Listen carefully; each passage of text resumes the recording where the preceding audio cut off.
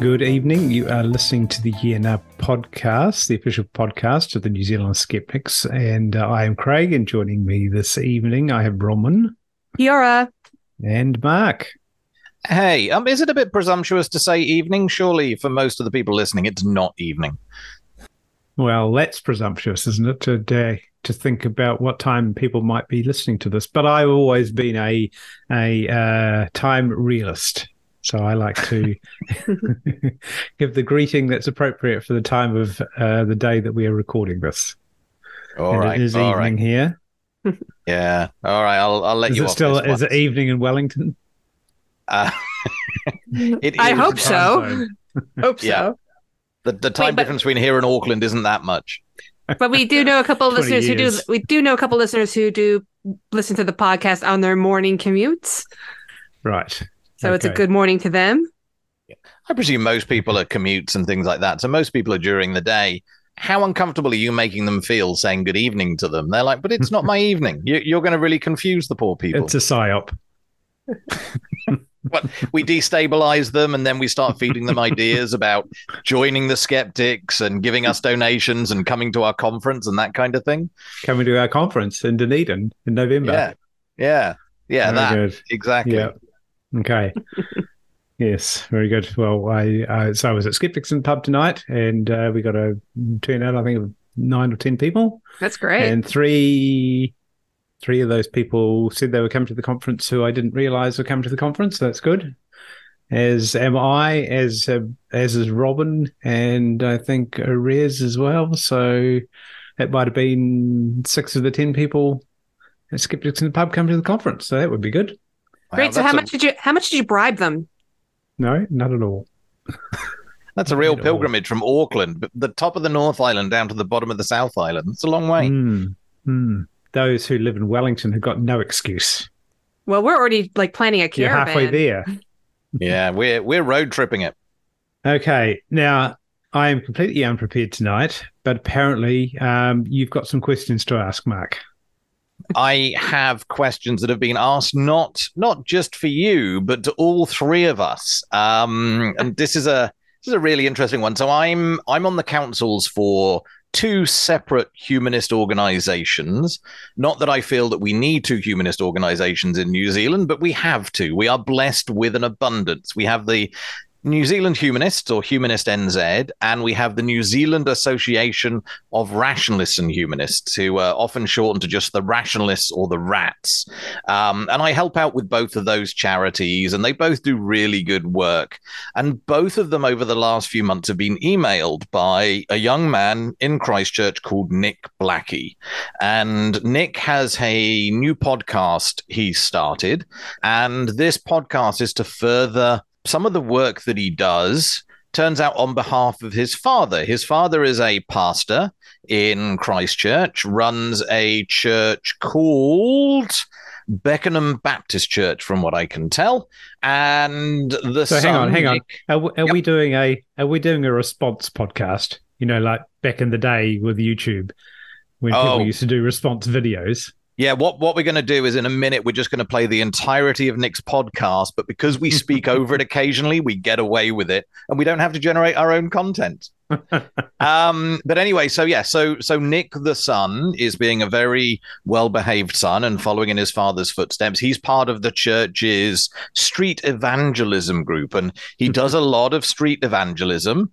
And there's a guy who he models himself off, a guy who I saw an interview that I put in my newsletter, where he talks about how one of his great influences, who he's watched many videos of and has learned a debating style for the street from, Ray Comfort, is his hero. I thought Jesus was meant to be his hero. No, Jesus, I think, is by default, but it's boring. Right? If you're a Christian, you say, Jesus is my hero. Everybody's saying that. You got to pick someone else. Mustachioed Ray Comfort is who Nick Black chosen. And he's It's weird. I don't know whether it's just maybe this is something of a Christchurch accent, or whether he has really watched so many of Ray Comfort's videos that he really comes across like Ray Comfort, like his intonation and just the way he speaks, all of it comes across. And then he's using Ray Comfort's arguments as well. He uses some of the worst of Ray Comfort's arguments. And I'm guessing are we sure that Ray Comfort hasn't died and become reincarnated as this guy? No, I think all of, evangelical Christendom would go into mass mourning if Ray Comfort died.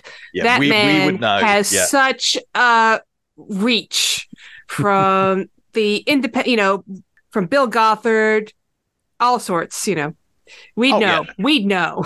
Even the atheist community would be R.I.P. Banana Man. We would be mourning here in New Zealand, and will be when, sadly, Ray Comfort dies, because he is such a character.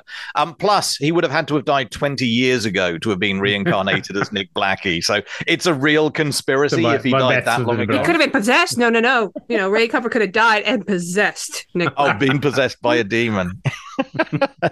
So the humanist societies that I work for, I donate my time to, both of them have been emailed by Nick because in order to push his evangelism further than just the streets in Christchurch, he started a podcast called The Garrison. And I think it's, the garrison of protecting Christianity from encroaching atheism. And he would like to debate on what he thinks is his gotcha atheist, his argument. He's got one argument that he thinks is the most solid slam dunk of all Christian apologist arguments. And it's the argument that there are absolute morals. And to have absolute morals, you need a moral lawgiver, and the only moral lawgiver that fits the morals that we see is the Christian God. This is such an illogical, logical chain of argument. It's painful to listen to. But when we first got the request, first thing I did was look up the podcast, and start listening. It was painful. Like, there are some Christians whose apologetics is good enough. Their way of arguing for Christianity is nuanced enough that you can respect them. You can still poke holes, you can still see issues, but they don't use any and all arguments they've ever heard. They pick the ones that are a little bit more solid. Nick Blackie is not one of these people. Nick Blackie doesn't care how bad an argument is. He doesn't care how much it's been refuted. He's going to use it. Anything for him is ammunition, no matter how cheesy, how illogical. This is all fair game for him. And this is what his podcasts are. He'll pick a topic and he will just run with it for 20 minutes and things just fall out of his mouth. And it's been a painful commute on the days that I've been listening to Nick. I've managed to not shout in the car, but I've been tempted to shout at him from the safety of my driver's seat, just through sheer frustration. And it's been some interesting topics. He's been dinosaurs. Well, what about dinosaurs? He talked about with one of his guests. Given that the Earth is only 6,000 years old, how do we put dinosaurs within this framework? Does he happen to ask how magnets work? He hasn't got there yet, but maybe I should email in and request a new podcast episode. Oh, I dare. Well, what's Ray Comfort's answer for dinosaurs then? Is it? Well, I don't know whether in alignment with Ray Ham, Ken Ham, wouldn't he? Yeah, possibly. I don't know whether this is Ray Comfort's. I've not really listened to any Ray Comfort creationist stuff. More his street evangelism. How do you convert people stuff? But Nick Blackie's guest argued that the dinosaurs on the Ark were only young. They were baby dinosaurs. And so they didn't need to have a very big ark to carry the largest dinosaurs because they were just babies. And it's a mystery why they all died out so quickly after they got off the ark. How did they not survive the last few thousand years where lots of very vulnerable creatures did? Christians are still working on that highly scientific question. So yes, another podcast episode talked about demons. Well, it was trying to talk about something else, but they veered onto the fact that the guest was a demonologist, and he knows all about demons, and he knows the different personalities of demons that are possessing Auckland. He said they have a particular type, but then Christchurch has its own separate type of demon possession, and the demons that are in and around Christchurch have like a different flavor. They're a different type of demon that are doing different things, maybe making people racist down there or something, I don't know. But like all of this is just like this isn't even the sensible end of Christianity. This is the totally weird end of Christianity. It must be hard to be on the street trying to argue this with people, trying to convert them when your ideas go as far as trying to tell people that masturbation is evil. And that's just such an awful idea, so damaging to children, telling them that they shouldn't even masturbate. It's just ridiculous, absolutely ridiculous stuff. But anyway, so for both organizations, I've recommended that we really shouldn't debate him, that it's not going to be a fair thing. He's editing the podcast. He's obviously not intellectually honest from the arguments that he's using. And I just don't think that going on his podcast would end well. He's likely going to selectively edit things to make him look good, make his guests look bad. And it's just not worth the risk of him being duplicitous and not being honest about the whole thing. Now, I'd say certainly within, our circles, every few years, there's somebody, often a young male, who comes along and starts to try to organize all these debates. Didn't we have sort of a university biologist tried something similar a few years ago? Yeah, from Auckland. What was his name? You're talking about Zach. Zach. There we Zachary. go. Yeah, Zachary. Zachary Ardern. Ardern, yes. No relative to Jacinda.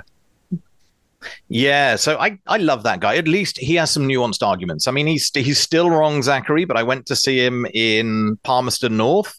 A few of us skeptics went along and we dragged him out to the pub afterwards. I'd threatened beforehand that I was going to go to this event and I was going to take him to the pub.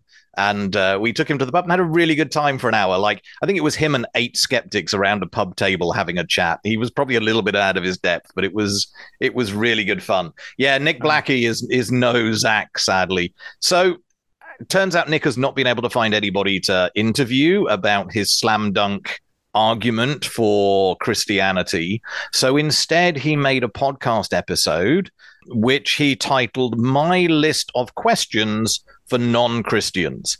And he had 5 questions, but as Bronwyn already alluded to, every question was like 20 or 30, 40 questions maybe rolled into one. They just kept coming in what Bronwyn described as a Gish gallop, a really, really ridiculously long list that, the idea of a Gish gallop. So Dwayne Gish was a creationist who was famous in public debates for coming out with so many arguments in quick succession that it would take an order of magnitude more time to explain the reality of the things he's come out with than he'd done. And in a debate format where you only get 20 minutes or half an hour each side, the other person didn't even have time to undo the stupid that Dwayne had sprayed across the audience. It really was. And he became famous for this, just for this quick fire idiotic creationist ideas. And it seems to have caught on. And I think this is definitely a case. Like Nick at the beginning of this podcast episode, he says, I genuinely want answers to these. This is not me saying I've got arguments for Christianity. This is just, if Christianity wasn't true, here are lots of questions that I would have about the world. That's obviously a lie. This is obviously, he has been listening to other Christian apologists and he has compiled these questions along with some of his own that he's thought about. But a bunch of them, it's obvious, are not his own questions. A bunch of them I've heard time and time before. But he basically puts them into 5 groups. So the first group starts off with the question, what caused us to begin? And then he goes on with a whole bunch of anti-evolution stuff. Where did the first life come from? Or has it always been here? I mean, maybe if your idea of the Earth is 6,000 years old, you could think always. But generally, we have an idea that life started 3.5 billion years ago or something. And, before that, there wasn't life on the planet. But the planet's, 4.5 billion years old or something. And then he carried on with questions like, if all species evolved from the same first life, why are humans so much more advanced than other animals? If macroevolution is true, what evidence is there? Where did the space for the universe come from? Total misunderstanding of cosmology there. I mean, space is the universe. It expanded into nothing. You don't need space for a universe to grow into. The space is what the universe is. Where did matter come from? Well, we don't know, but it's okay not to know. Where did the energy come from to do all of the organizing? Oh, and that was also with the question, how did matter get so perfectly organized? Which I think was a leading question, like, is it so perfectly organized? I don't know. Where, why, and how did life come from dead matter? What? Oh, and this is a Ray Comfort one, I think. With what did the first cell capable of sexual reproduction reproduce? Craig, do you want to give that one a go?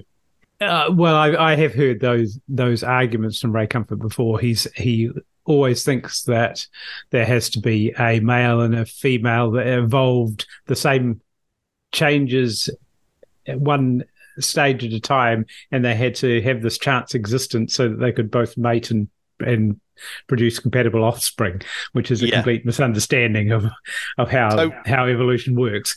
Because and Ray Comfort thinks that for every single species, doesn't he? He thinks that speciation is a singular event, and he thinks if it happens to a male and a male becomes a new species, there's no female to mate with, and vice versa. Like such a dumb misunderstanding. It's really painful to listen to. Yeah.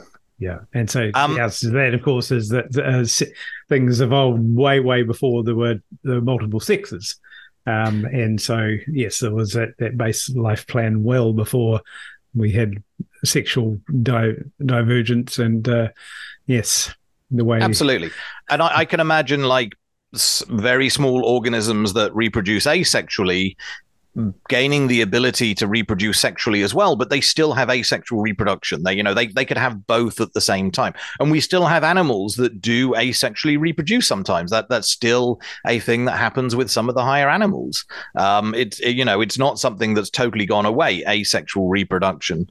And of course, there's a hidden assumption in his question about why we are so advanced, in that there is this supposed ladder and progression of evolution, when in fact we're all equally evolved as every other creature on the earth.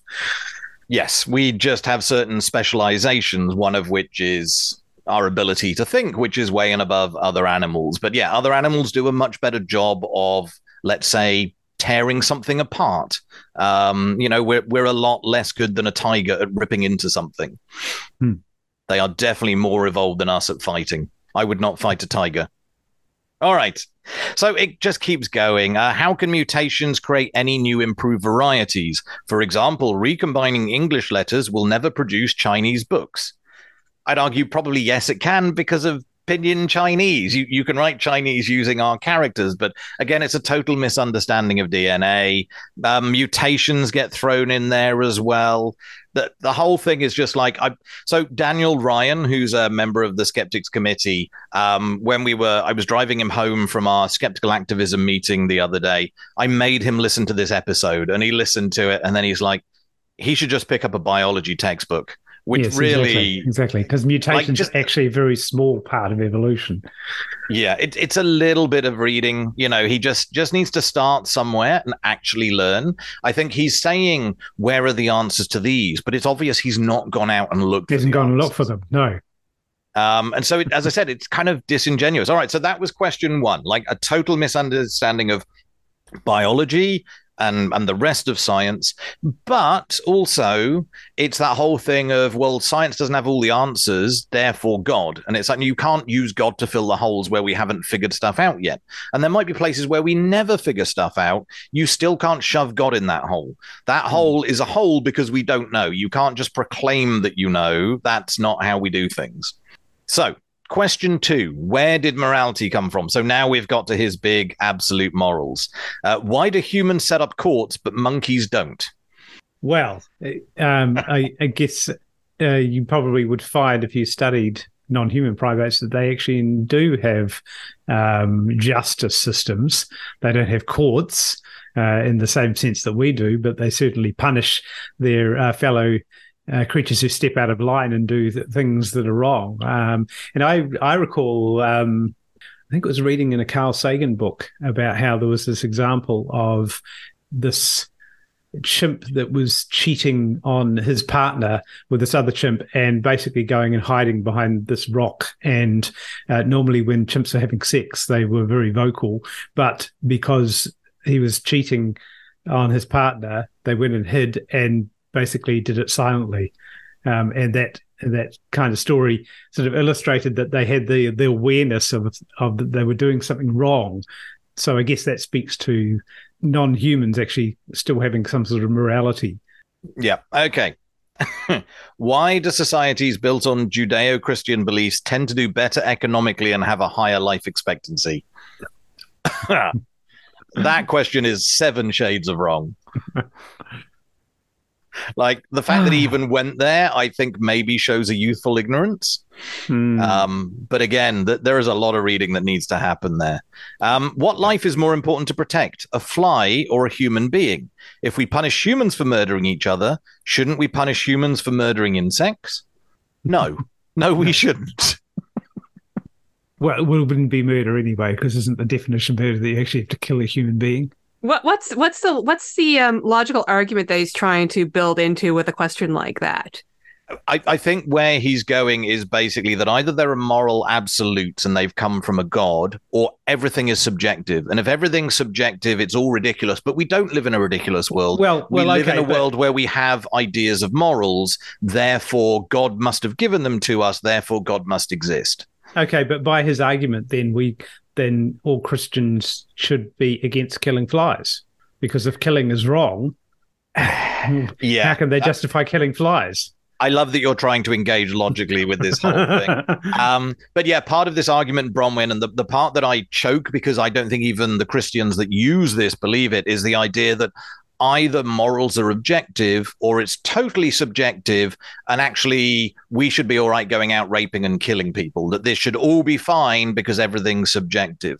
And it totally misses the entire middle between objective morals are the same for everybody and everybody being able to do what they like, which is I think it's called moral intersubjectivity, the idea that as a group we decide what moral actions are, but also those moral actions largely come from evolution, from what I understand. They come from, we've evolved to be able to have functioning societies, because if you don't have functioning societies, you don't reproduce very well and you die out. So, a lot of it's inbuilt to us to make sure that we don't go basically wiping our own species out. But the implicit assumption there is that morals are universal anyway.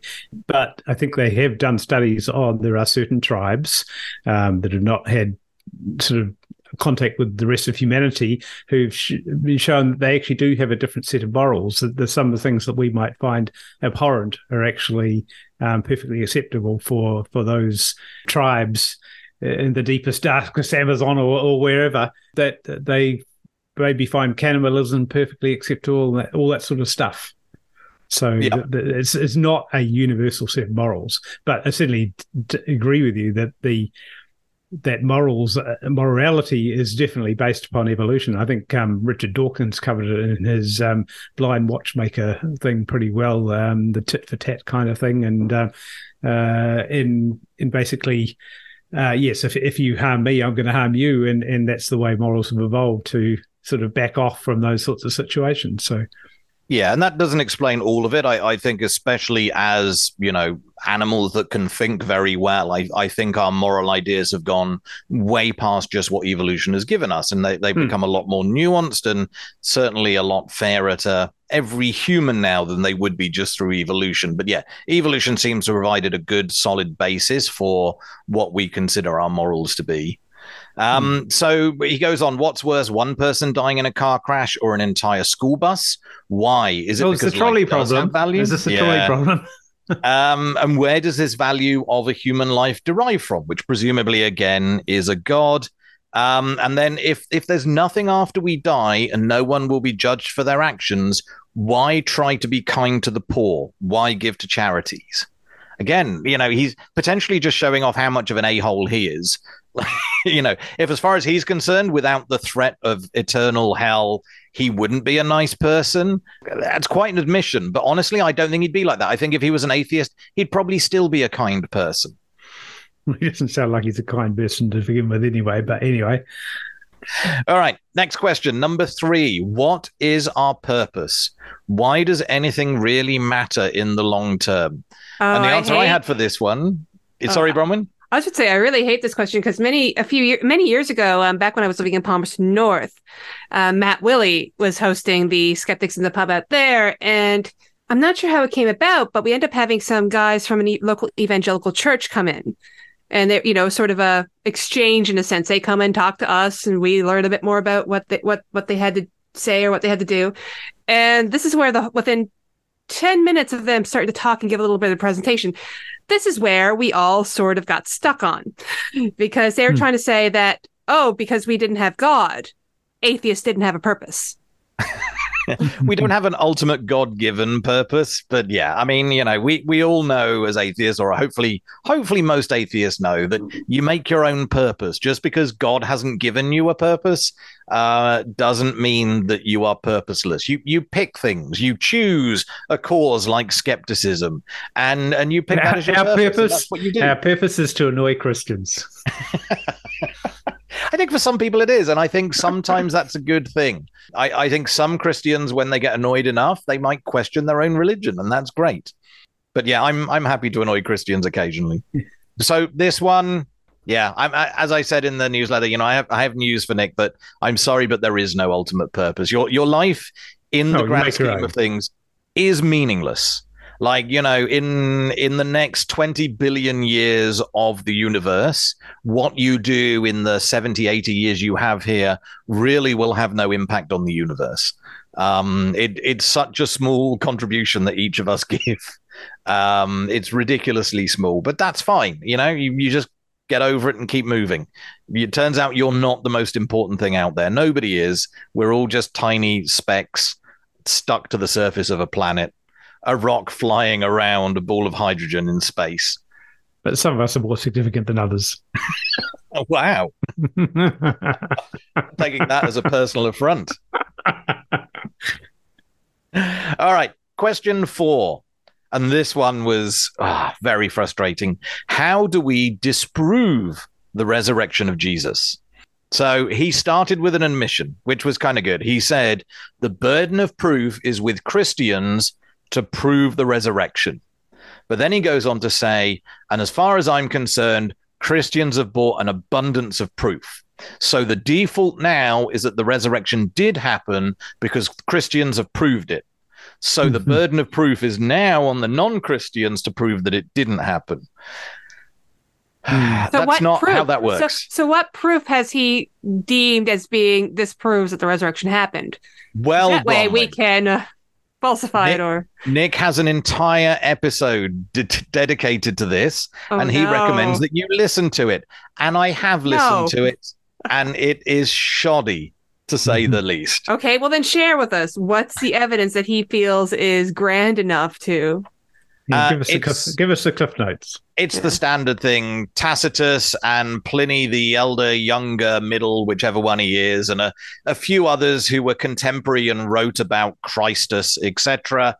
The fact that the Bible's there, the fact that the apostles were willing to die for their belief, like nobody's ever died for a belief that turns out not to be true, Mormonism. So yeah, there's just silly ideas, the standard silly Christian ideas that, as far as they're concerned, are absolute proof. 500 eyewitnesses. 500. We've got eyewitness reports from at least 500 people who say that they saw Jesus after he had died. And it's like, no, we don't. No, we've got to claim that we had 500 people.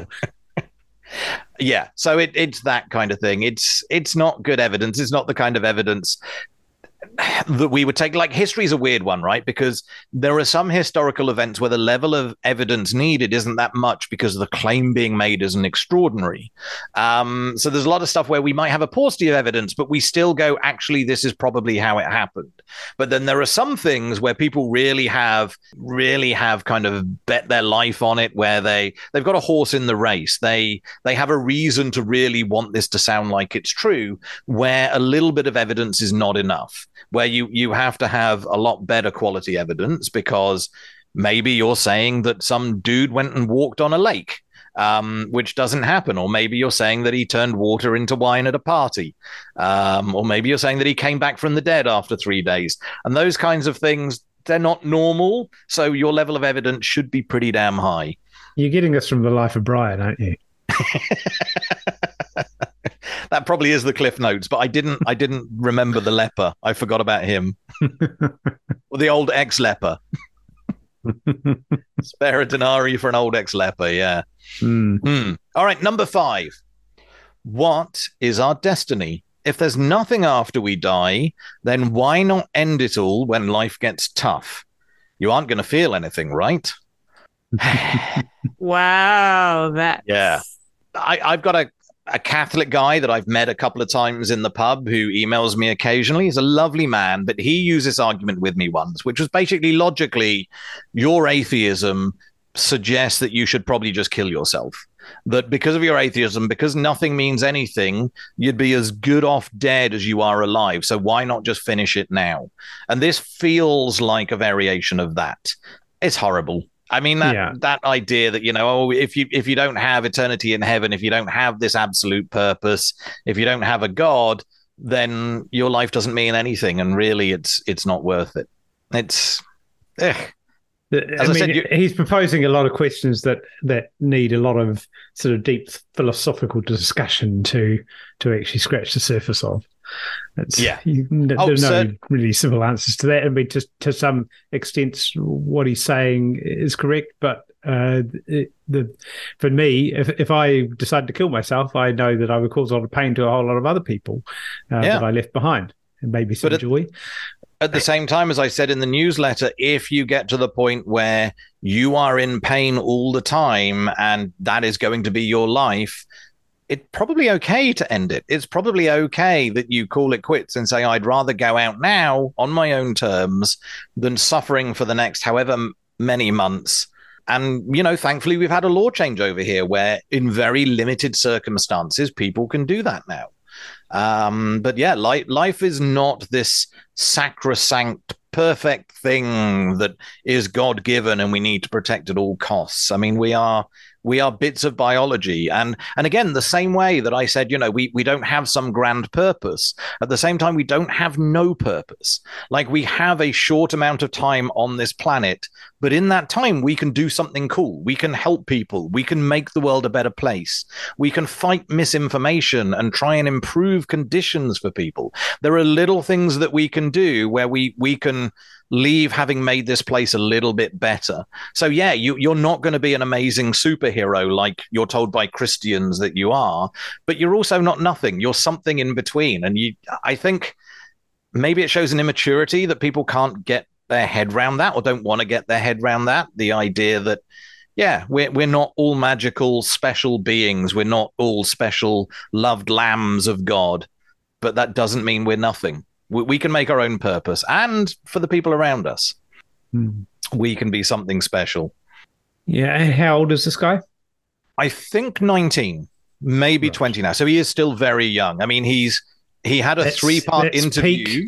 That's peak Christian evangelism, I think. Yeah. He had a 3-part interview, 3 episodes with a friend of his who was still at university. And I think he said on the podcast that they were the same age. And this guy was around 19, 20. That was painful. This was a 3-part interview with a non-religious person, I think he phrased it as. This non-religious 19-year-old, 20-year-old that he interviewed believed in a God, just not necessarily the Christian God, and thought Jesus was a swell guy. And it was like, so in what case is this a non-believer? I'm really having trouble getting my head around this. This sounds like a guy that very much wants to believe, a guy that's probably ripe for the evangelical picking here. So but that's the closest he get. That's the nearest he could get to a non-religious person. In my experience, the people I went to university with who were Christians, the vast majority of them now are no longer Christians. So it seems to me that people get all enthusiastic about Christianity, but in their teens and early 20s, and then wake up to the real world. And a lot of them realize that, It's a big part of that's the youth group culture, though. It's, you're lonely at university, you're lonely at high school, and all of a sudden, if you show up on this Thursday night for a couple of hours, you listen to, that's not the greatest music, but it's all right. It's kind of rock, it's kind of pop, and you got this instant group of friends, people who think you're funny as long as you don't swear. Or you can easily be the edgy person because you swear. This seems to be what's going on at this Christchurch church.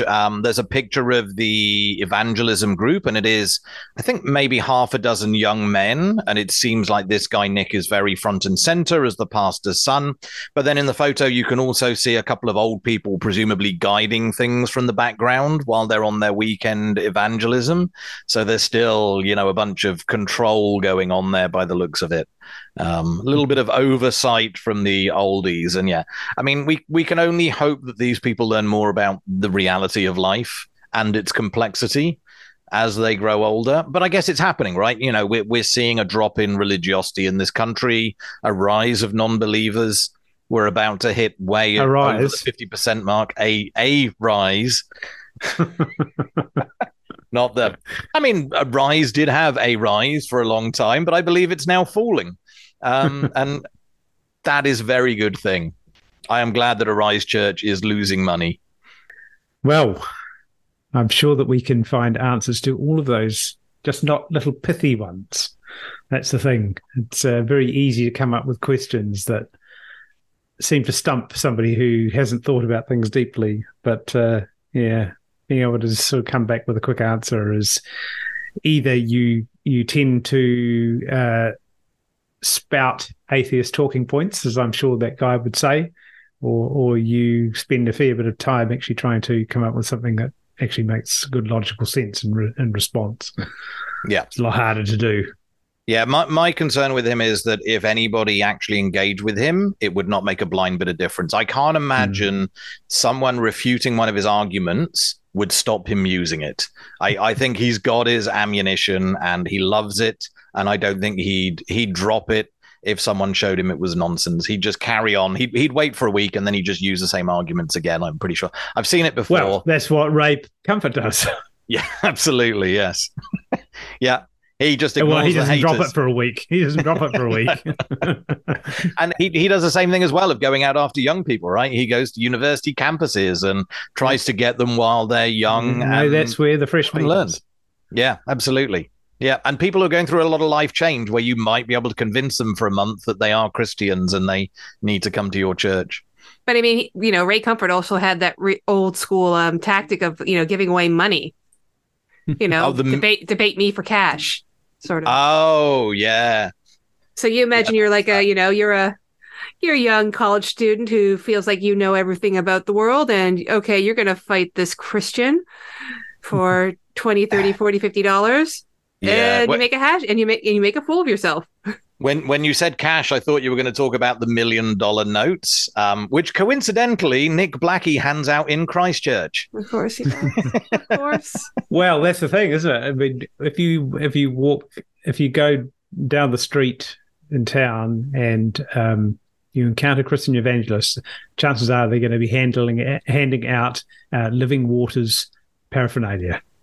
Yeah, and I'm sure it works well on people who are susceptible to that sort of thing, who haven't thought deeply about the issues, can see this pamphlet that asks some simple questions with seemingly simple answers. And, yep, that's the answer. It's God. I really want to see Ray Comfort live. He was going to be doing a talk in Christchurch a few years ago. I was planning to go down there. Then I found he was doing a talk via video feed. And I thought his own hometown, and he didn't even fly there. I think he was doing it the same weekend as we had a Skeptics conference. And was it that weekend? Made the comment that, we should see if we can get him along to debate. And then it turned out that no, it was just via video feed. Yeah, I would have left the conference to go and see Ray Comfort. I'm sorry, our conferences are great, but a chance to see Ray Comfort, that would be amazing. To touch the hand that touched Kirk Cameron. Oh, like inappropriately touch Kirk Cameron? What are you saying here? No, I am not saying or implying any such activities. Child actor, man with a moustache. This is all falling together now. Well, in the few times that I've been to LA, I've been tempted to go down to Huntington Beach to see if I could encounter Ray Comfort, but alas, it hasn't happened. He'd love to hear a fellow Kiwi accent, I'm sure. Yes. Invite you to his house, go see his chickens, hang out with his dog. Yeah, ride along the street on a bike with him in short shorts. Great. This imagery is not okay. Stop it. And then you'd have to go to, and then you have to go to the builders of the Additum for a chaser. To the what? Boda. Builders of the Additum. Craig, keep up with your cults, honestly. Okay. Sorry, it's all beyond me.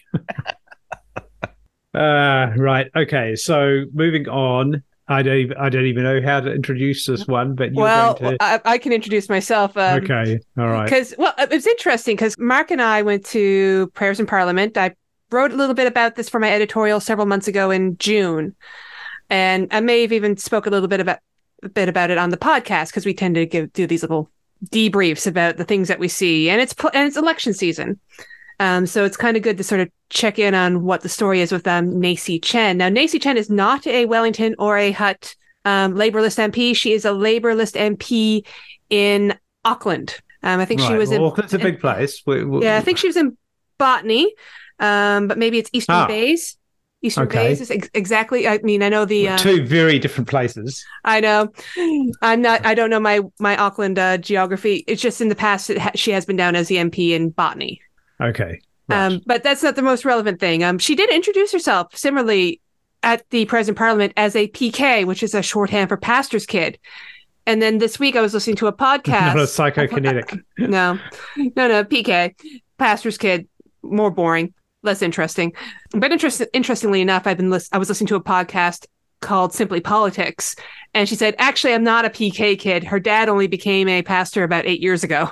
When she was an adult, and I think 2017 she had her first kick at the cat in the election, so not that long. But anyways, so Naisi Chen, she was the parliamentary host for the Prayers of Parliament that we went to earlier this year, and it was a very interesting. She got a really interesting figure because in the past couple times that we've gone, it's always been more of the national MPs, people, the MPs who are a bit more conservative, and I think I probably said back then she had a really interesting speech. Particularly in terms of, how everybody, particularly, the Christian leaders and the representatives who were present at Prayers in Parliament, they said, due to the abuse that has happened in care, and that's often involved, Christian churches, all of us have to repent on behalf of the brothers and sisters who have done harm. And that actually got some really positive response from the audience. Like, yes, we do have some repenting to do, which is, okay, that was a pleasant surprise. But then it slowly had to sort of cast a bit of a side eye because she made two really interesting comments. One was trying to rehabilitate the former Transport and Immigration Minister, Michael Wood. Now, Michael Wood resigned probably around the time of the Prayers in Parliament, but he had to leave his ministerial position and basically resign from Parliament because he did not declare all of his various interests, such as in the Auckland airport. He had interest in shares in Auckland Airport, Chorus, Spark, National Australia Bank. And if you're an MP, you have to go and declare all your interests, including, any loans you have, and any properties you have into this public register. And I included a link for that one in the newsletter article I wrote, because it's just interesting to see what she has, what her interests are.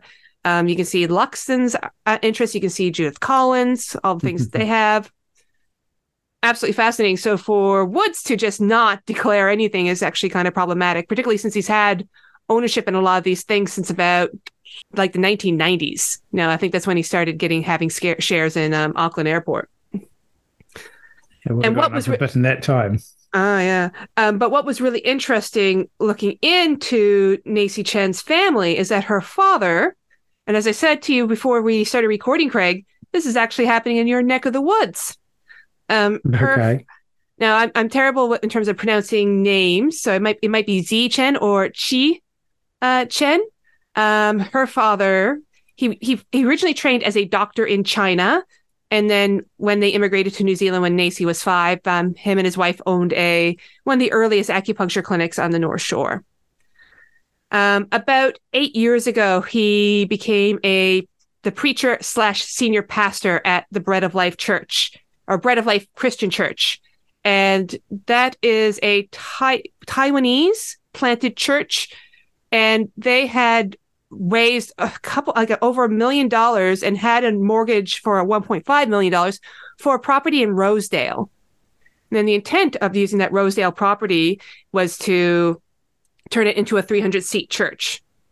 Yes. So Rosedale is near Albany in Auckland, and it's kind of rural. Used to be a lot of sort of horses out there. It's kind of built up a little bit more now. Yeah. So in the article, I include an image of the church, and you may know that building. That building may be a little bit more familiar than you think. So they purchased this building in 2017 for refurbishment. And the plan was that they were going to do another set of fundraising for the refurbishment. So they bought a building with a mortgage, and they've kind of paid down the interest on that mortgage to from about $1.5 million to $300,000. So they've done really well, the church has. But then there's going to be a separate fundraiser for refurbishment. None of that between 2017 to 2022, when all the legal issues started, none of that refurbishment happened.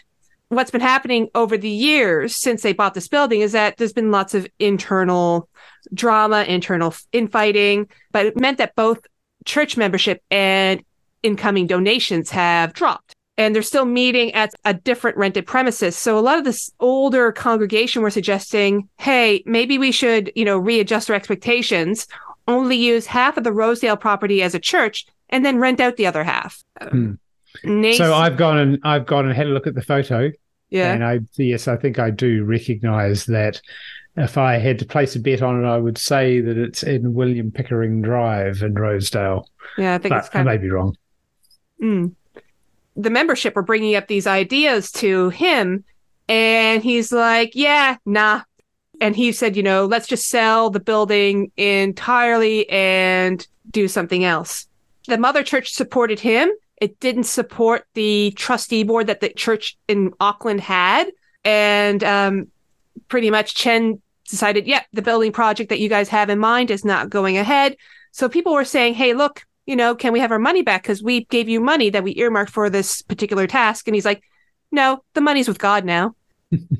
So a lot of older members went to Age Concern and said, hey, we're having a lot of stress over where this money's going. A lot of mental and health issues are coming up because of it. Can you do something? So the case over where this money's gone, that's still going on through the High Court. However, Chen has been successful with, of course, through the Employment Relations Authority, because the board was so mad at him, in a sense, that one of the treasurers stopped paying him. So he kept on working as a pastor and still kept on working for the church, because that's what the mother church in Taiwan wanted. But the treasurer's like, no, because you're not actually really an employee. He was working as a pastor between 2015 to 2019 without actually having a proper written contract. As I said, definitely a massive drama. And so we were kind of like, wow, that's a really interesting comment she made about, Michael Woods being a good Christian at heart, and this massive financial drama going on in her own background and in her own backyard. But as I said, he has won that. And he's been allowed to, the board has been told that you need to start paying him again. Watch this space as to whatever's going to happen to that building, if they sell it or if they have sold it. Who knows? What's her position on the Labour list? What do you mean? Quite high up. Well, she's a Labour list MP. Number. Yeah. Oh, I don't know that question. However, I think she's one of the only Chinese MPs, so that's given her a little bit of a different profile than other MPs. She traveled with Hipkins when he went on his recent as part of the business delegation to China back earlier this year. So she was part of that.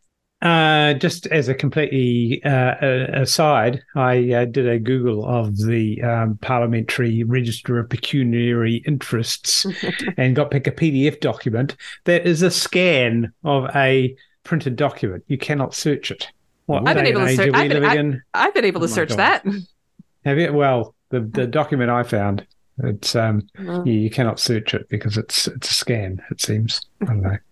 Naisi Chen is 33 on the Labour list. Right.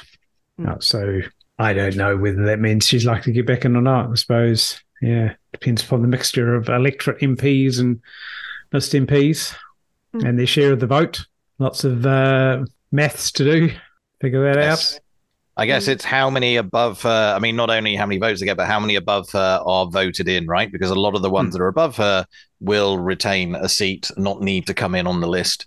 Yes. So some are just list candidates, but she's not.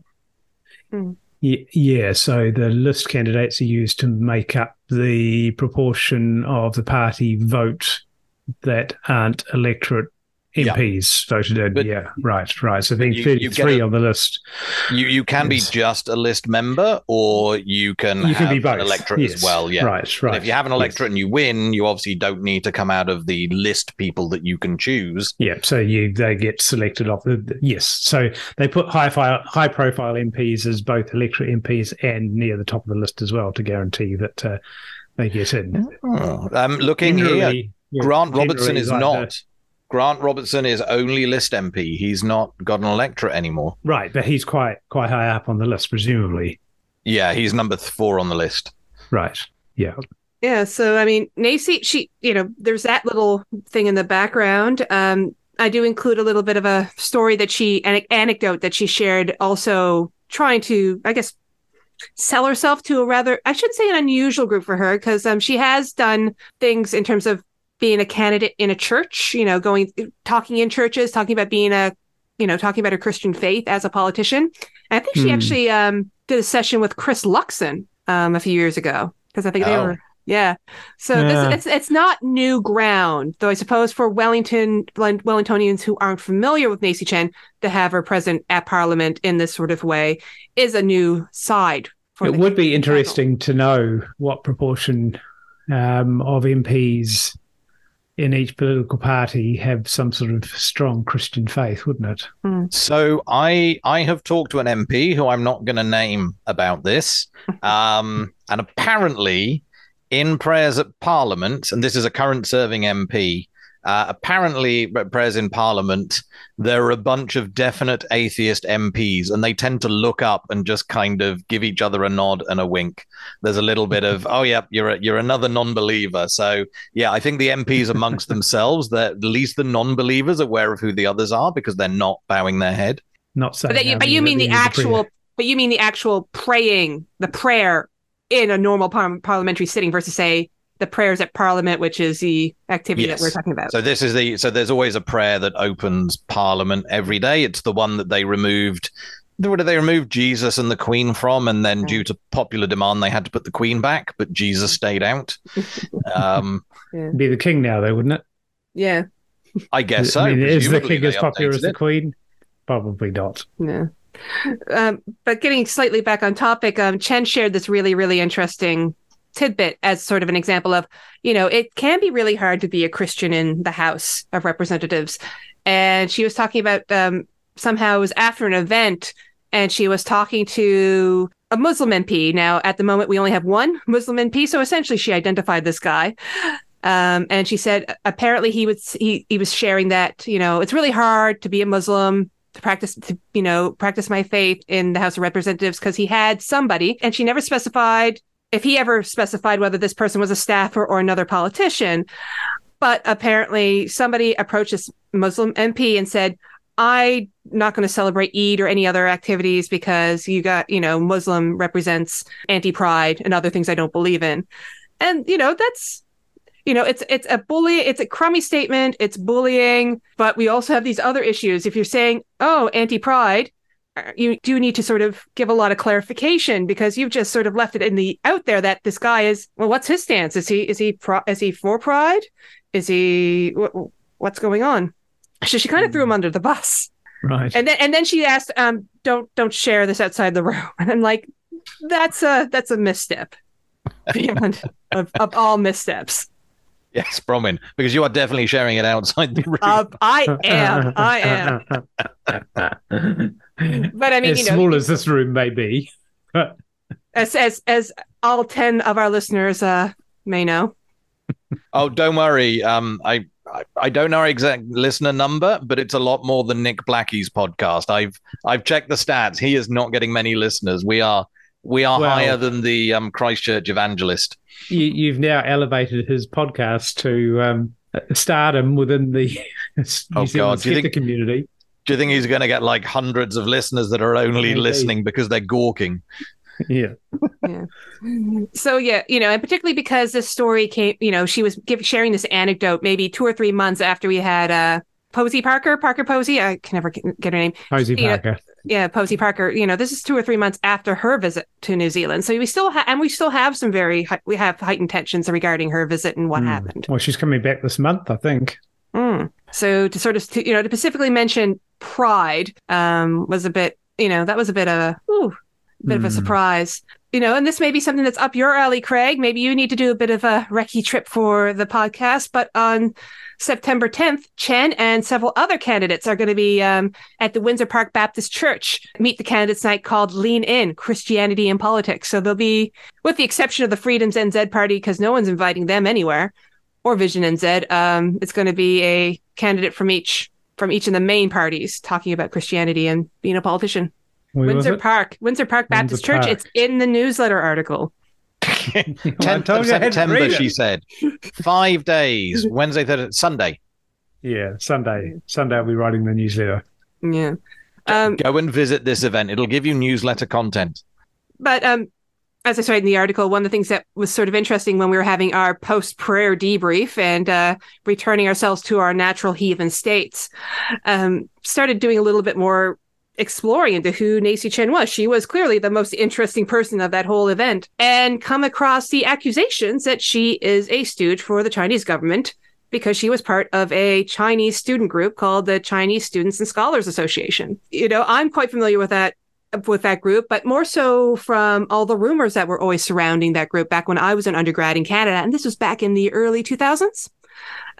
For people who are not aware, the Chinese Students and Scholars Association, it's meant to be something of a social service group for university students. It's been for Chinese students overseas. There's practically an organization, a version of it in every university and college campus, practically worldwide. It's been around since the 1970s, but in the past 20 years, we've been seeing a really real uptick in stories about Chinese students being followed or being harassed or being surveilled by members of the Chinese Students and Scholars Association, because there's sort of a connection. Some groups have stronger connections to their local embassies and consulates than others.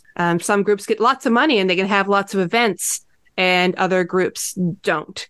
But it seems that there's a lot of people make a lot of correlations between, hey, I now attended this protest, or, now I'm overseas and I'm hearing more about what Tiananmen Square is, hearing more about the Uyghur Muslims. And I have a problem with this. This is not the story that we get back home. And then all of a sudden they're getting calls from their family saying, hey, wait a minute, we hear that you're doing this while you're studying. Stop doing that, because we're getting in trouble with the government. And a lot of people, the connection is being made that it's the Chinese Student Scholar Association that's doing that. And, that suspicion has some foundation. There's some basis to it. Particularly in Australia, there's been stories of members and executive members, or at least student leader members, like the president of the group, going into pharmacies and saying, hey, look, you can't sell the Epoch Times.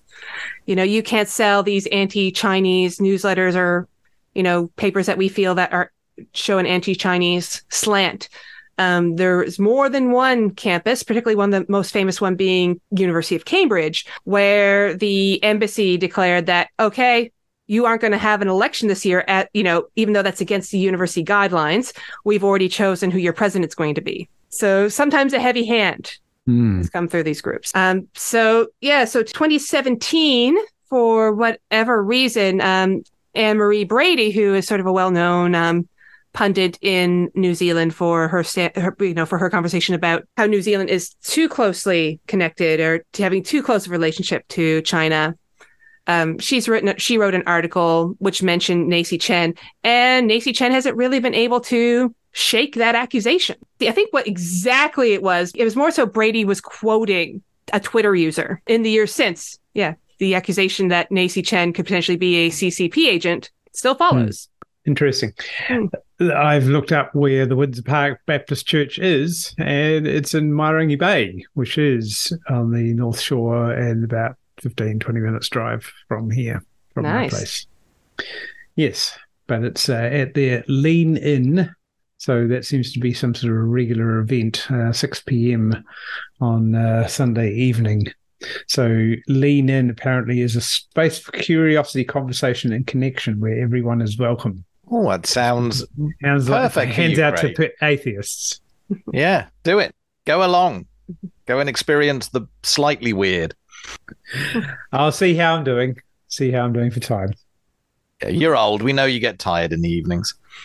You can ask all your questions. Well, they're going to have people there from National Labour, Greens, ACT, New Conservative, the Opportunities Party, New Zealand First, none of the Freedom Parties. Oh, Wow, no. that actually is probably going to be a wide range of Christian beliefs. That might be quite interesting to see them all in a room together. Yes. Well, I mean, I'd be interested to see if Brian Tamaki or someone from Brian Tamaki's party goes in and disrupts things a little bit, because that's what they've been doing lately, or threatening to do. It's been an interesting tactic. Yeah. Well, I mean, I don't know. I'm a little bit concerned about Brian Tamaki saying that he has a connection. He's hearing voices from the spirit world about what to do. I don't know how Christian that is, or is that very Christian? I don't know. It's as Christian as Brian Tamaki is a Christian, which is not very. Okay, so I was going to talk briefly about my little bit of research I did. We had a member, Rob, sent us an email, and he had been sent an article about climate change by one of his friends. So I did a bit of looking into that. So he forwarded this article, which is written by a guy by the name of John Dee, and he writes a blog on Substack. Now, looking into it, John Dee doesn't seem to be his real name. And when I went and visited the Substack blog, this had a photo of a bearded medieval man. So immediately my mind jumped to the conclusion that this is Galileo. And in fact, it's not Galileo, because Tim from the Australian Skeptics emailed me and said, well, hey, you've made a mistake there. That's not Galileo. That is actually a picture of a seer from somewhere around about the same time as Galileo by the name of John Dee. So anyway, that was my first mistake. But in my defense, I said, well, they're both bearded old white men. So, not in your defense. You should not be defending yourself. You should accept that you got it wrong. Be humble.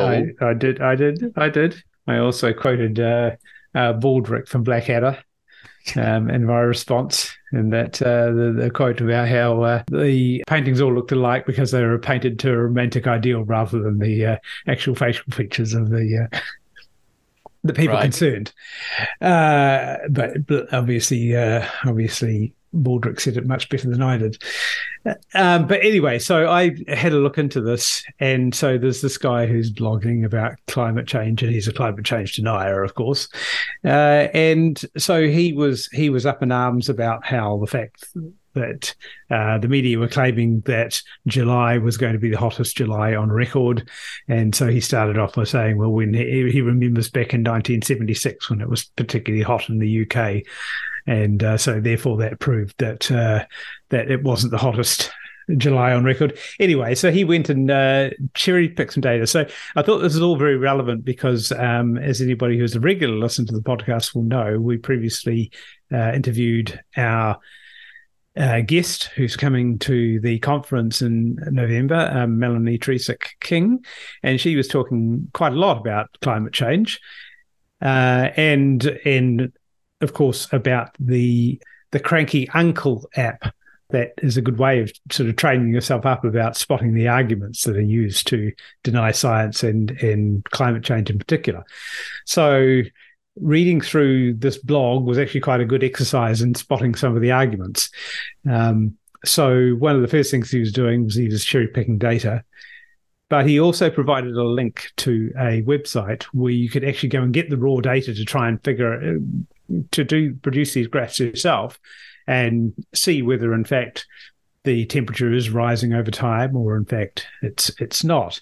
And so I went to that link that he provided and I tried to go and find the data. And, in fact, it takes you to a proper website that has all the temperature records from around the world back to before 1900. and you can pull all sorts of data like highest average daily temperatures. And when you go and do that, it's really is down to a matter of picking the data you want to pick. But it seems he was picking temperature records from the middle of England. And so I had a look at those, and I pulled out some graphs, and I certainly can't reproduce what he was claiming in his blog article. So, yeah, the graph that you managed to get out certainly looks like it's trending upwards, doesn't it? Yeah, exactly. So I think he's really, when you look at it, he's kind of pandering to his subscribers, because this is a paywalled article. The only reason I was able to see it is because our correspondent through the committee mailing list managed to forward the email that his friend had sent him, who was obviously a subscriber to this person's blog. And really, I think it's pandering to people who already believe that climate change isn't real, and they want to have some sort of science just justify their beliefs. Really, we've seen you can prove anything if you cherry pick the data.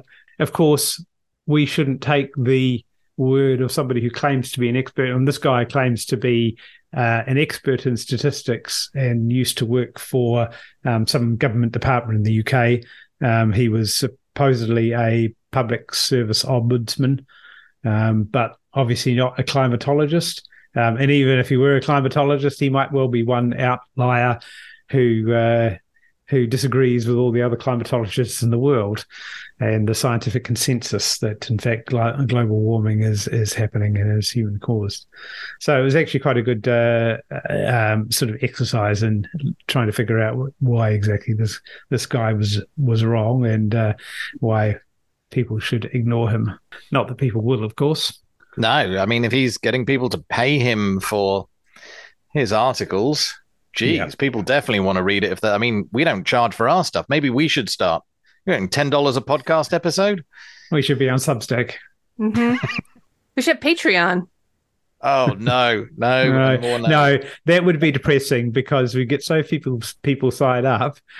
Or so many, it would go to our heads and we'd act like we were famous actors and actresses. Okay. It would be awful either way. Yeah. One question I had for you, Craig, in your article, the quotes from this article that you have been talking about, they're all in Comic Sans. Was that a deliberate choice? Yes. It seems to be, I guess, a form of, it's not quite poisoning the well, but you are doing something. There is a logical fallacy here. Well, yeah, I do occasionally like to take quotes from people who don't seem to be representing the science and put them in Comic Sans. And the only reason I do that is because I'm a fan of P.Z. Meyer's blog, Pharyngula, and he does that with anybody who's a crackpot. I haven't gone quite so far as to put the text in red Comic Sans, but that'll be the next step. I haven't read his blog in so many years. Is it still going strong? Yeah, he often has some very, very good stuff on there. I generally ignore his articles about spiders. Right. They generally don't interest me, but he generally has some pretty good stuff on there. I think his peak was when he managed to jump on a call with some intelligent design people. There was a conference. There was a teleconference, and you could just dial into it, and he managed to find out what the pin was to be able to ask questions, and then he started asking some inconvenient questions for the intelligent design people. Nice. Didn't he also hammer a nail through a Bible? Yeah, no, through a cracker. Through a cracker. Oh, and didn't he? Well, he defaced a Bible, I think, and put it in the bin. Oh, yeah, I don't know about that one. But yes, he put a nail through a cracker, and the Catholics got upset because they believed that it wasn't a cracker, it was a communion. It was a communion wafer. Yes. Yes, and they believe that a communion wafer is literally the embodiment of Christ. Yes, transubstantiation. It is both literally and not literally simultaneously in some magic superposition of states. But Jesus had nails in him before anyway, so another one. Doesn't matter. Well, this really has been an atheist episode tonight, hasn't it? We're all very non-religious here. Yes, indeed. Anyway, so what have we got coming up on the calendar? Of course, in Dunedin in November, we've got the conference, and you should go and sign up for the conference. It's going to be a fun, interesting experience. Conference.skeptics.nz. Don't say fun too many times. If you stretch it like that, it just sounds like it's not going to be fun. I think one fun is enough. 3 is too many. I'll edit 2 of the funs out. Nice. But before the conference, get your taster at Umbrella's Kitchen and Bar in Dunedin on Thursday, September 14th from 6 p.m. because that will be their Skeptics in the Pub meetup. Awesome. Well, I was just going to say we've had our Skeptics in the Pub tonight. As we record this earlier on this evening, I went to Skeptics in the Pub in Auckland, but our next one will be the first Tuesday in October. And let me look at my calendar. That will be on the 3rd of October at the Dice and Fork. And then this week, we have our regular Skeptics in the Pub meeting in Wellington at the Intercontinental Hotel, inside the hotel, in the lobby, in the lounge. So that'll be Friday, September 8th at 6 p.m. Then the following... No, skeptical activism next week will be cancelled, sadly. But it will happen in 3 weeks' time. So come along and make a complaint, get a free beer. And you know what? Nationwide, on the 15th at 6 p.m., it's going to be Skeptics in Cyberspace. Cool. Yes. If you want to sign up at meetup.com. We'll also put up a little event link on the day on Facebook. I really enjoy our cyberspace meetings. It's really fun to hang out with skeptics. I was going to say weirdos, but I should just stick with skeptics. Skeptics from around the country and beyond, actually. We get people connecting from overseas sometimes as well. Seems to have come around again very soon. It doesn't seem that long since our last one, but... Sounds like you're looking for excuses to not turn up, Craig. No. But yeah, it's a fun time. Just chill out on Zoom with a beer, have a chat. It's great. Yeah. All right. You have been listening to the Year Ma podcast. Did I say Year Na or Year Ma? Year Na podcast. If you'd like to give us some feedback, you can email us to podcast@skeptics.nz, and we will see you all next time. Bye. See ya. Hello.